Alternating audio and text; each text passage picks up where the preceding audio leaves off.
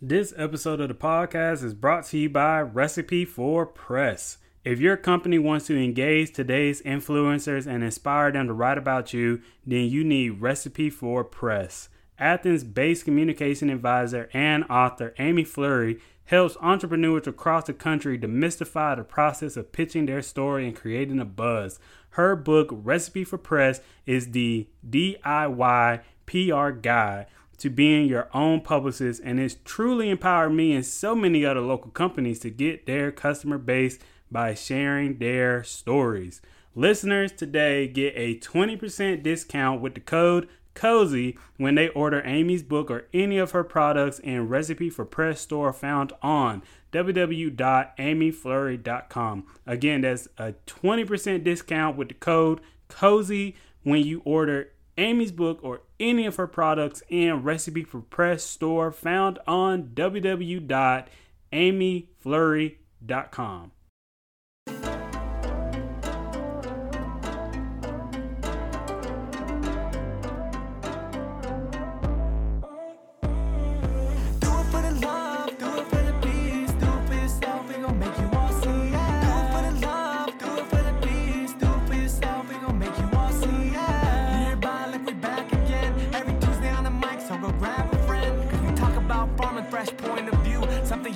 Heard of this is how we do. Sharing tips, bringing guests, got the knowledge on deck. Everything you need to know, it's on check. Say yes. Based in Georgia, and we hoping that you tune in. Learn together, we can do this.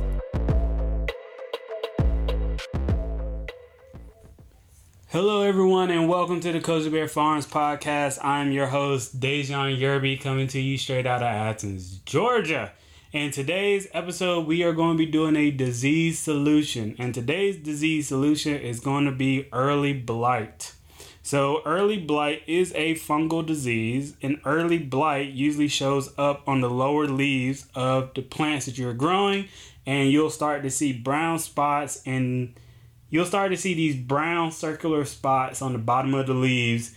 And soon those brown circular spots will spread through the whole entire leaf. And then the leaf will get affected, and then they will start to drop off early. And because of that, it will expose the fruit of your plant to the sun and rain, which will cause the fruit to be damaged or split or get even more diseases. The leaves are very helpful to fruit type vegetables because they give them shade, and they also protect them a little bit from Mother Nature.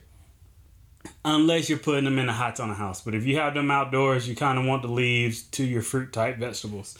So there are two main plants that are affected by early blight. And those two main plants are the reason why I said we should probably do a disease solution on early blight. And those are tomatoes, because I know everybody's either now planting tomatoes or they did plant tomatoes and they might start seeing early blight now. And also potatoes. So I know a lot of people probably already planted their potatoes and harvested their potatoes, so we're past the point of that. But this is just for next year too. So those are the two main crops that early blight will really go after. But it would also go after all of your fruit type vegetables like beans, squash, eggplant, peppers, okra. It will go after all of them if it really wants to. But tomatoes are pretty much the number one crop that early blight really goes after. So to prevent early blight and to control it too, to prevent it, make sure to use disease-free seeds and also disease-free potato seeds if you're doing potatoes. So disease-free seeds, when you get your seeds, whoever you order them from, make sure you look at the seeds, make sure they're not damaged, make sure they're not broken, make sure there's not some weird fungus or mold on them before you start planting them. With your potato seeds, make sure that they look like healthy potato seeds, that you don't see any cuts in them, you don't see any weird black mold starting to form on them before you put them in the ground. Just make sure that whatever you're putting out in your garden or your growing area is a clean and healthy seed before you put it in the ground.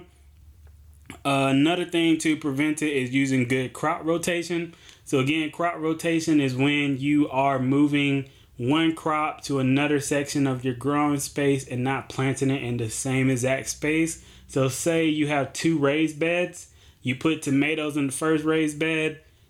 When your tomato season is over and then the next year come and you're going to plant tomatoes again, you will put your tomatoes in the second raised bed. And you will move them from the first to the second one, and you will plant something else in the first raised bed. That's a crop rotation, and the next following year, you would move it back and forth, back and forth. You don't want to plant the same crop in the same exact space the next previous year, because if you did get hit with any diseases, those diseases could still be in the soil and they'll just go right back and attack the new tomato plants or any other fruit plants that you're trying to grow right there. So good crop rotation is really good at preventing early blight. Another thing to do is to make sure that when you're using your stakes and your cages, to make sure that the tomato plants or any type of plant like that is supported and the leaves and the fruit are off the ground. So obviously this does not apply for squash, because squash you can just let that grow on the ground. But this mainly goes for like your peppers, your eggplants, your tomatoes, anything that needs to be supported with a cage or a stake. Make sure that the leaves and the fruit are off the ground, because if they are on the ground, they are subject to getting more diseases than usual. So make sure that if you're using stakes or cages, that they are fully supported off the ground as you're growing. And the next thing to control, so all those things were to prevent early blight, but if you still get it, the one best method to control early blight is if you start seeing the dark brown circles on the bottom leaves of your plants, to just cut them off before it even spreads. So if you start seeing blight on any part of your tomato plant, instead of ripping that whole entire plant out the ground and tossing it, just cut off those leaves so that the disease does not spread anymore. Now, if the disease did spread through the whole entire plant and the whole entire plant turned brown and it's starting to die off, remove it out before it starts to spread to even more plants. But that's the best way to control it. There's no real spray or solution that you can mix up to prevent early blight. Those are just basic farm practices to do so that you don't have to deal with it in the future. Also, do not pack your crops tightly together. I know a lot of people will make the mistake of putting their crops really close together because they're trying to grow as much in one space as possible. You kind of want to make sure that they have breathing room in between them and that they're not jumbled up, so that if something does get a disease, it doesn't easily pass on to the next one. But that is disease solution. Hopefully I helped you guys out. Use those practices to help you fight against early blight. Few housekeeping notes. I will be at the Marigold Farmers Market this Saturday from 10 to 2 in Winterville, Georgia. The online farm stand will open back up this Sunday. And I think that is all. Thank you guys for listening. Please hit that like and subscribe button. Cozy is out.